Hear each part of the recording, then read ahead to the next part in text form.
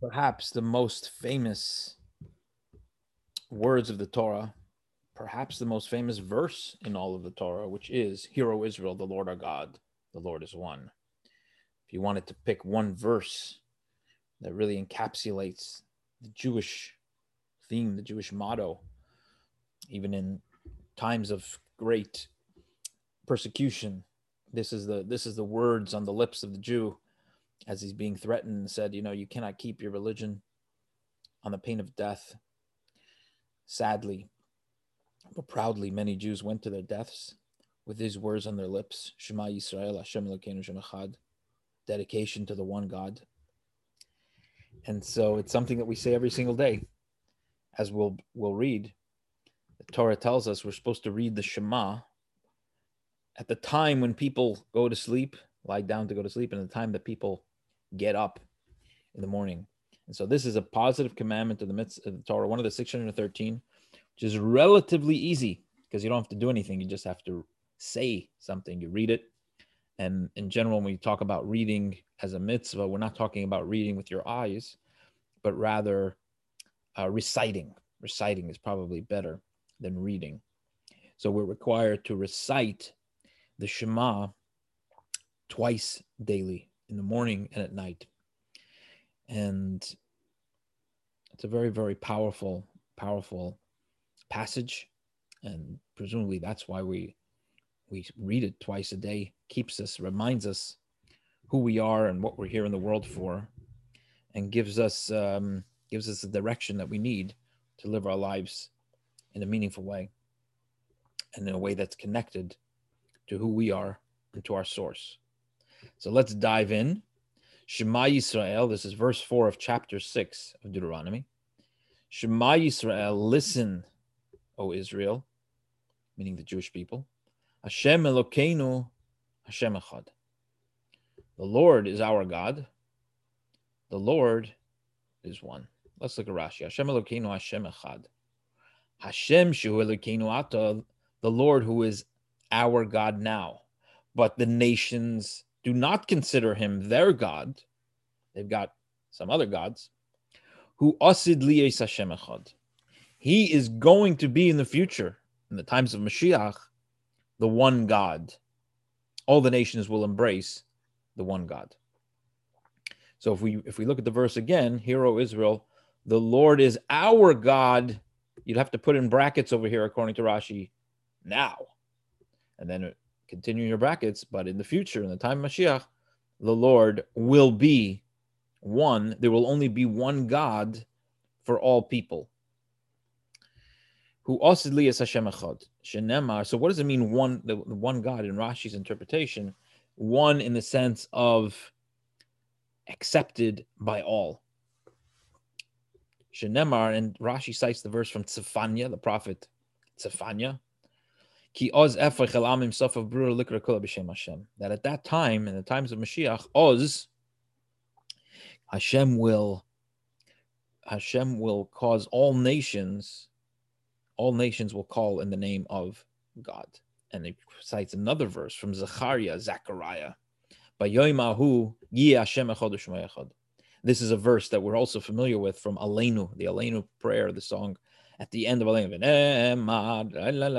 Bayom hahu, on that day, Yihiyeh Hashem echad. God will be one and his name one. So in this verse, Rashi, I don't know if this was Rashi's intention, but in this verse that he cites from Zechariah, it's clear that it bolsters Rashi's interpretation, because it's saying that on that day God will be one. What does it mean on that day God will be one? He's not one now? Well, yes, according to Rashi, God is not one now because they're in the sense that not all nations accept God. They have other gods. But there will come a day when Hashem echad. So it turns out that in this very seminal foundational verse of Judaism, we have reference to the time of Mashiach. Every time we're saying Hashem echad, according to Rashi, what we're saying is that there will come a time when our God, who is now only our God, will eventually be the God of all people. So the meditation there is that the state of the world as it is now is a temporary state, and it's an aberration, it's abnormal, that God is not recognized. And so it's an affirmation and a meditation on the fact that this will one day change, and will come to a time when God's existence, God's sovereignty will be recognized by all people. Now, I would venture to say that this is not just about all people. Even if we go within ourselves, there are parts of ourselves that worship other gods. Doesn't necessarily have to be a stone. It could be ambitions or desires, ego.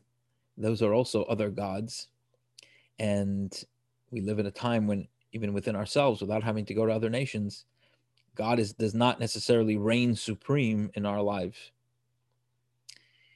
And what we're saying is that there will come a time, the times of Mashiach, that our nature will change.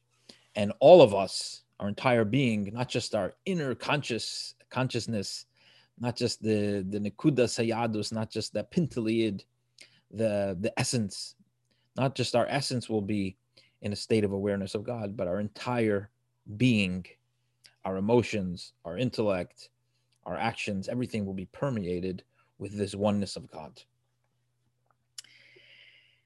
Of course, there's so much to say about this verse, but we'll have to keep moving and see what Rashi says on the next verses. So according to some opinions, this is the reading of the Shema. When we say you have to read the Shema every day, it refers to reading this verse. Hero is our God, there's one, you're done. There is another phrase that we say, Baruch Shem Kvod Malchut Torah Lamed, and according to some opinions, you've fulfilled the obligation. However, other opinions say no. You have to read the next passage as well, which begins V'ahavta, and you shall love the Lord your God. According to yet other opinions, you have to read the next section after that, which begins V'hayayim Shema. It will be if you will listen to the Lord your God, as you see in the Siddur. Just as an aside, there's a third paragraph in what we call the reading of the Shema, as the Rambam defines it, which is Vayomer, and talks about tzitzit, the mitzvah of the fringes. And that clearly is not part of the mitzvah, original mitzvah of the Torah, to read the Shema, because it comes from a different book. It's not related to the Shema directly. The reason that the sages attached it to the reading of the Shema is because it has the remembering of Exodus from Egypt. We're supposed to remember Exodus from Egypt every day. And the sages put these two mitzvahs together, the mitzvah of Shema and the mitzvah of Exodus from Egypt. Perhaps in our comments we can talk about why they put that together. But let's move on. Verse 5, V'ahavta, you shall love the Lord your God. Now that, of course, raises a lot of questions. How can you command someone to love? Love is a feeling. You could command somebody to do something, but how can you command somebody to love? Either you love or you don't love. So let's see if Rashi addresses it. V'aftas Hashem l'keil shall love the Lord your God b'chol levavcho, with all your heart, uv'chol nafshecha, with all your soul, uv'chol ma'idecha, with all your means. Let's see what Rashi says. V'ahavto asei devarav me'ahava. You shall do his commandments out of love. So here Rashi already is answering the question. It's not necessarily a command to love God. We're saying what is the proper approach to doing mitzvahs, to do it out of love. You can't compare somebody who does something out of love and somebody who does something out of fear. Because somebody who is working for his master out of fear, when the going gets tough, and the master sets a great burden upon him, the servant will leave him and go away. But if Rashi doesn't finish the thought, but the obvious implication is that if he's serving the master out of love, then even if it gets difficult, even if it's a heavy burden, he continues to do the work. Reminded of the story, famous story, that if somebody, it's a parable, if somebody asked the Rebbe, the Rebbe was giving out dollars to thousands of people in his old age, in his 90s, standing, and he said, how do you not get tired of this? And the Rebbe said, when you're counting diamonds, you don't get tired. In another context, he said if you were carrying a heavy load of rocks and somebody came with another rock, you say, I can't do it, it's too much. But if you're carrying diamonds, somebody came with another diamond, you say, yeah, sure, no problem. So if it's out of fear, if you're doing it out of fear, then it could become too much. But if you're doing it out of love, then there isn't this risk of the servant turning away and leaving it. So according to Rashi, v'ahavta means it's not the love, it's not a commandment of loving per se, but the motivation for the whole relationship, the motivation for the engagement with Torah and mitzvahs. What should it be based on? It should be based on our love for God, and I'm sorry, I shouldn't say that. It should be infused with our love for God and not just fear. So the reason I take that back is because, as Alter Rebbe explains in Tanya, the love and fear are the wings, so to speak, of the mitzvah. Right? The mitzvah is the deed itself, but in order for it to soar, in order for the mitzvah to soar, in order for it to fly like a bird, it has to have wings. And otherwise, the mitzvah is kind of lays. It's a mitzvah, but it doesn't soar. And he says that the two wings, I believe it's from the Zohar, the two wings of the mitzvah are love and fear. So we actually had this yesterday in the Ten Commandments, where we talked about the two sides of Shabbat observance, where one is, the don'ts, don't work on Shabbat, don't do this activity, and the other side of it is the positive: celebrate the Shabbos, commemorate the Shabbos, recite the Kiddush. Similarly, in every mitzvah, you have those two sides. You have the love and the fear. And without that, you only have a one-winged bird. And in fact, Alter Rebbe says in chapter 41, Tanya, that fear is really the foundation. Fear has to be the foundation. So that's why I took back what I said. And what Rashi is saying here is not that you don't need the fear. You need the fear as well. You need that as a foundation. But what is infusing the mitzvah has to be love as well. Let's go to the next phrase. With all your heart. Here Rashi says something amazing. With both of your inclinations, your good inclination and your evil inclination. Wow, that's a very tall order. What we're saying is everybody has a good inclination, bad inclination. So the expected thing would be that you're serving God with your good inclination. Your bad inclination, you have to silence the bad inclination. You have to ignore the bad inclination. Says Rashi, the Torah is telling you, b'chol levavcha. Now, where does Rashi get this? Obviously, it's a medrash. It's free. But where in the verse is it hinted is because the word for heart in Hebrew is lev. Lev is two letters, lamed and vet. Lev is heart. But the Torah doesn't say levcha or libcha. It says levavcha, which is a double. It got two vases in there. Two vets. Why is that? It hints to the fact that you're supposed to serve God not only with your good inclination, but with your bad inclination. How do you serve God with your bad inclination?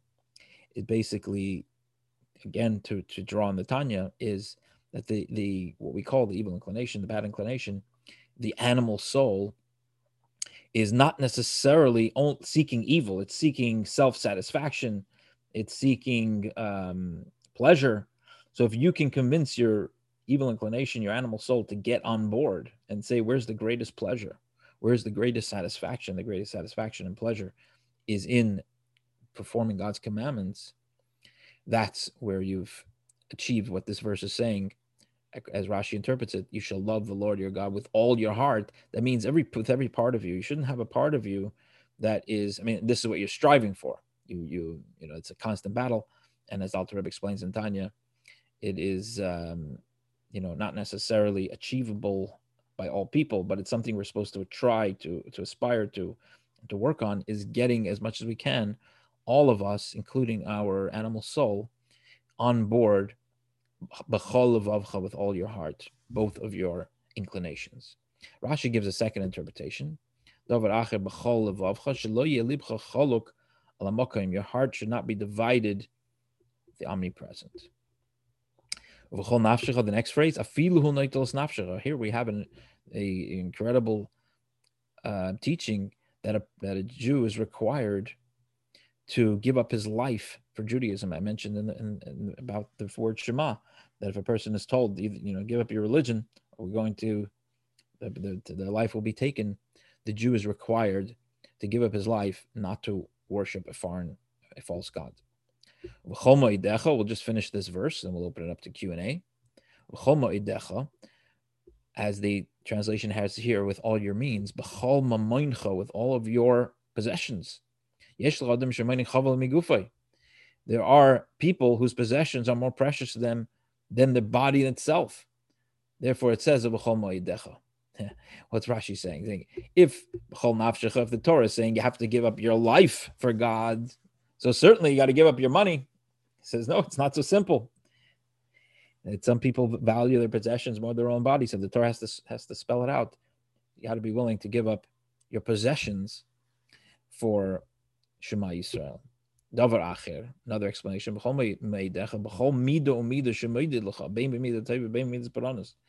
me'odecha comes from the word midah. With whatever measure God meets out to you, whether it's good or a measure of good that is not perceived, it seems like punishment, or maybe it is punishment. King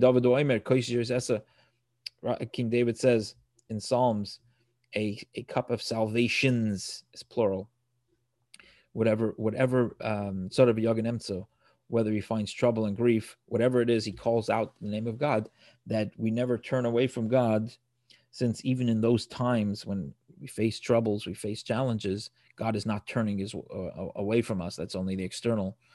There's the hidden blessing. We always pray for the revealed blessings, but even in times of hidden blessings, even b'chol ma'idecha, whatever midah, whatever measure God is dishing out to us on any particular day, we have to have this same equanimity of love for God, and recognizing that whatever we're experiencing is coming from the love of God, and we mirror that with our love of God. So we got through 2 of the verses of the Shema, which is pretty good, just scratching the surface. You know what? I'm going to go against protocol and keep going, since this is such an important passage. At least it just finished until it's 2 more verses. I'll try to go quickly. Verse 6, these words that I'm commanding you today should be upon your heart. Rashi says, what is this love referred to in the previous verse? It's that these words, the mitzvahs, shall be upon your heart. Through this, you will come to recognize the Holy One, blessed be He, and will consequently cling to His ways. Next Rashi, Adam Sofna. The verse says that I'm commanding you this day. What's this day? It says Rashi, this day is this day, literally every day right now. This verse is saying on this day, this Friday, the 14th of Av, 5781, the verse is referring to this day. How?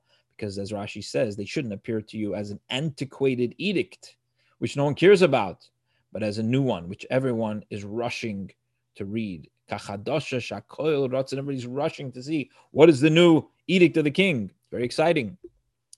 That's how we have to view the Torah on each and every day. Verse 7, you shall teach them to your children, and you shall speak of them when you dwell in your home, or sitting at your home, when you're walking on the way or traveling on the road, when you lie down, when you arise. Vishinantam, what does it mean? Vishinantam mean? It's the word for teach is vilimadatam, as we do have later. Why? What's vishinantam? Shinantam means to be sharp. That we should not just learn the Torah, but we should learn it and know it well. That if somebody asks you a question, you shouldn't have to legam game. You shouldn't have to hesitate about it. Rather, you will have the answer immediately. Livonecha. What does it mean, livonecha? So here he says sons. I said children. Rashi says livonecha gar means elo talmidim. These are the students. That it says when you have to teach your children, it actually refers to students. And Rashi cites. Rashi says we find that often the students are called children, as it says, you are the children of God. What do you mean the children of God? We're obviously not the children of God. God is not, there's no physical, biological, you can't be the father, it's unlike what's claimed in a different religion. There's no such thing. God has a child. So what does it mean that we're the children of God? It's a metaphor. We just like the parents teach their children. The students are the children of the teacher in that metaphoric sense. There's also in Kings, it says, B'nai Hanavim, the sons of the prophets. It doesn't mean the children of the prophets. It means the students of the prophets. And also by Chizkiah, who taught Torah to all of Israel, he called them children. B'nai Ata, B'nai Ata al Tishlun. My sons, my children now do not forget. He's talking to his students. And just as students are called children, so too the teacher is called Av, the teacher is called father. Shenemar Avi Avi Rechav Yisrael. Elisha said to his teacher Elijah the prophet, he says, my father, the chariot of Israel. Who was he talking to? It wasn't his father, it was his teacher. But we see that you call the teacher father. So this relationship of teachers and students is metaphorically like that of parent and a child. Bartabam says Rashi, your principal topic of conversation should be about Torah. A same ikir valtasim, make that the main topic, or make that the main primary engagement of your life. Valtasim tafel, it shouldn't be secondary.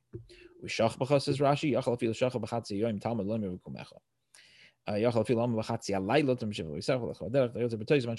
the Torah doesn't mean when you actually lie down, that's when you need to say the Shema. So if you went in for a nap during the day, doesn't mean you have to say the Shema. Rather, the Torah means the time that people usually go to sleep, the time that people normally get up, that's when you have to say the Shema. Verse 8, you shall tie it as a sign upon your arm and as a totafot, ornaments between your eyes. Rashi tells us these are the tefillin that we put on our arm and those that we put upon our head. And he explains why they're called totafot. We'll skip that. And the final verse of the first section of Shema, verse 9 says, you shall write them as mezuzot. Upon the mezuzot, on the doorposts of your home, and upon the doorposts and then upon your gates. Rashi says mezuzot is spelled without a vav, it's missing one vav between the two zayins. So it says shein tzarich ela achas, to indicate there's need for only one mezuzah per door. You don't have to put them on both sides of the doorposts. The gates includes courtyards, provinces, and gates of cities. Let's stop there and open it up to questions and comments. And if anyone needs to go, we will allow them an elegant and graceful departure.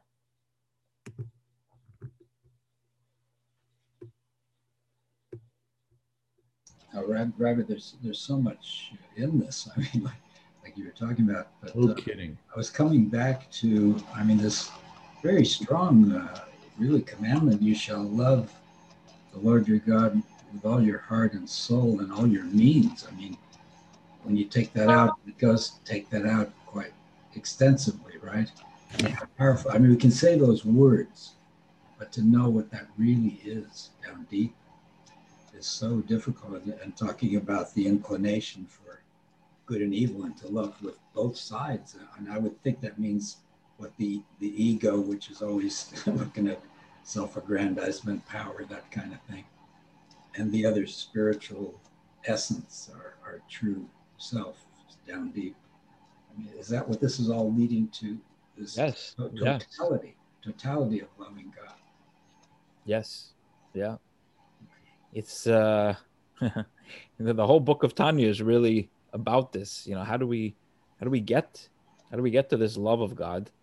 And as explained in Chassidus at length, we all have in Tanya particularly, we have what's called ahava misuteret. It's called a hidden love.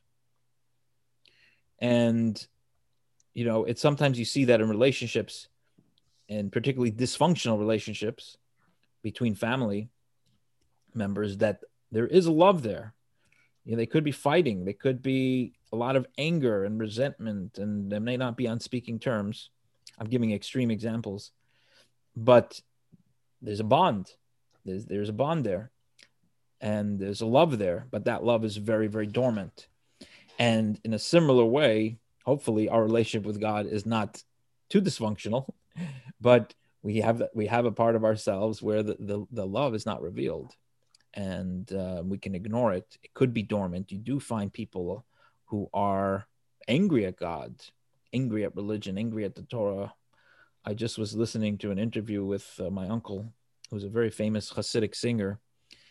His name is Avraham Fried, and it was a beautiful, beautiful incident that occurred, I think, about a month ago, where there was a very famous singer in Israel, not religious, what they call chiloni, and not only was not religious, but he was very vocally anti-religious.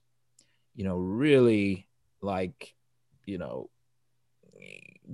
religious people really took quite offense to things he would say, and they were offensive.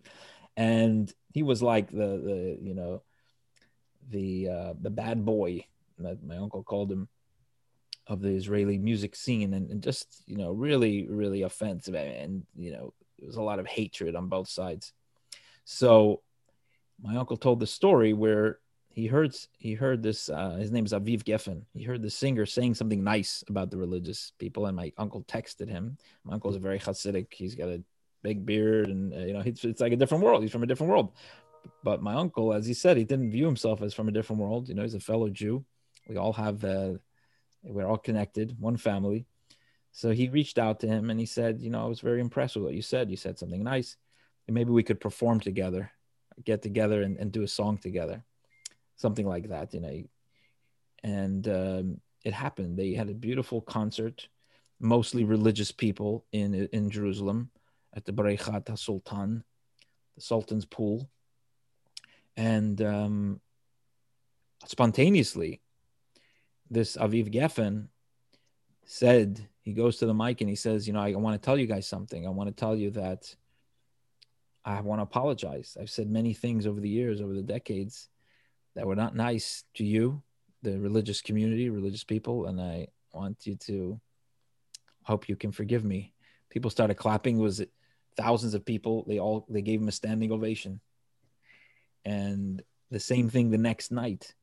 He did the same thing again. It was another concert, and the same thing, standing ovation. And it was just a great story about, for me, how, although for all these years he was railing against religious Jews and against Torah and against the religion, but underneath all of that, there was the Ava Misuteres. He had it. It was just very, very dormant. And we all, to some extent, have this kind of two sides of us. But as the Alter Rebbe says, part of what this is saying, you shall love the Lord your God. We don't have to create something new. We have it. We have it naturally within us. It's there. And what this commandment is about is developing it, is cultivating it, is trying to bring it out from its dormancy so that it's infusing our actions. And it's a challenge. Alter Rebbe says in the first page of his book that he's going the long, short way, not the short, long way, but the long, short way. It takes a lot of work. It's a daily practice. The beautiful thing also is that v'ahavta also, it's a command, you shall love, but it's also a promise. It's also a guarantee. If you try, if you put in the work, you'll be able to feel that love, and you'll be conscious of it. So it's also it's a command, but it's also a promise. Can I say a couple of things? Absolutely. Or if Bruce or Carrie want to, I've got a couple things here and I just don't want to end up if somebody else has something they want to do, I don't want to get in the way because I got a couple things. Why don't you go for one? We'll see how it goes. All right. It's just so beautiful. The daily practice, that is the gaining of the skill. I'm asking that. Is that the gaining of the skill and the love? What do you mean by gaining of the skill? The love aspect coming, and whenever it comes, is a total faith and belief, and that's the release into what you've practiced, essentially making it part of your DNA.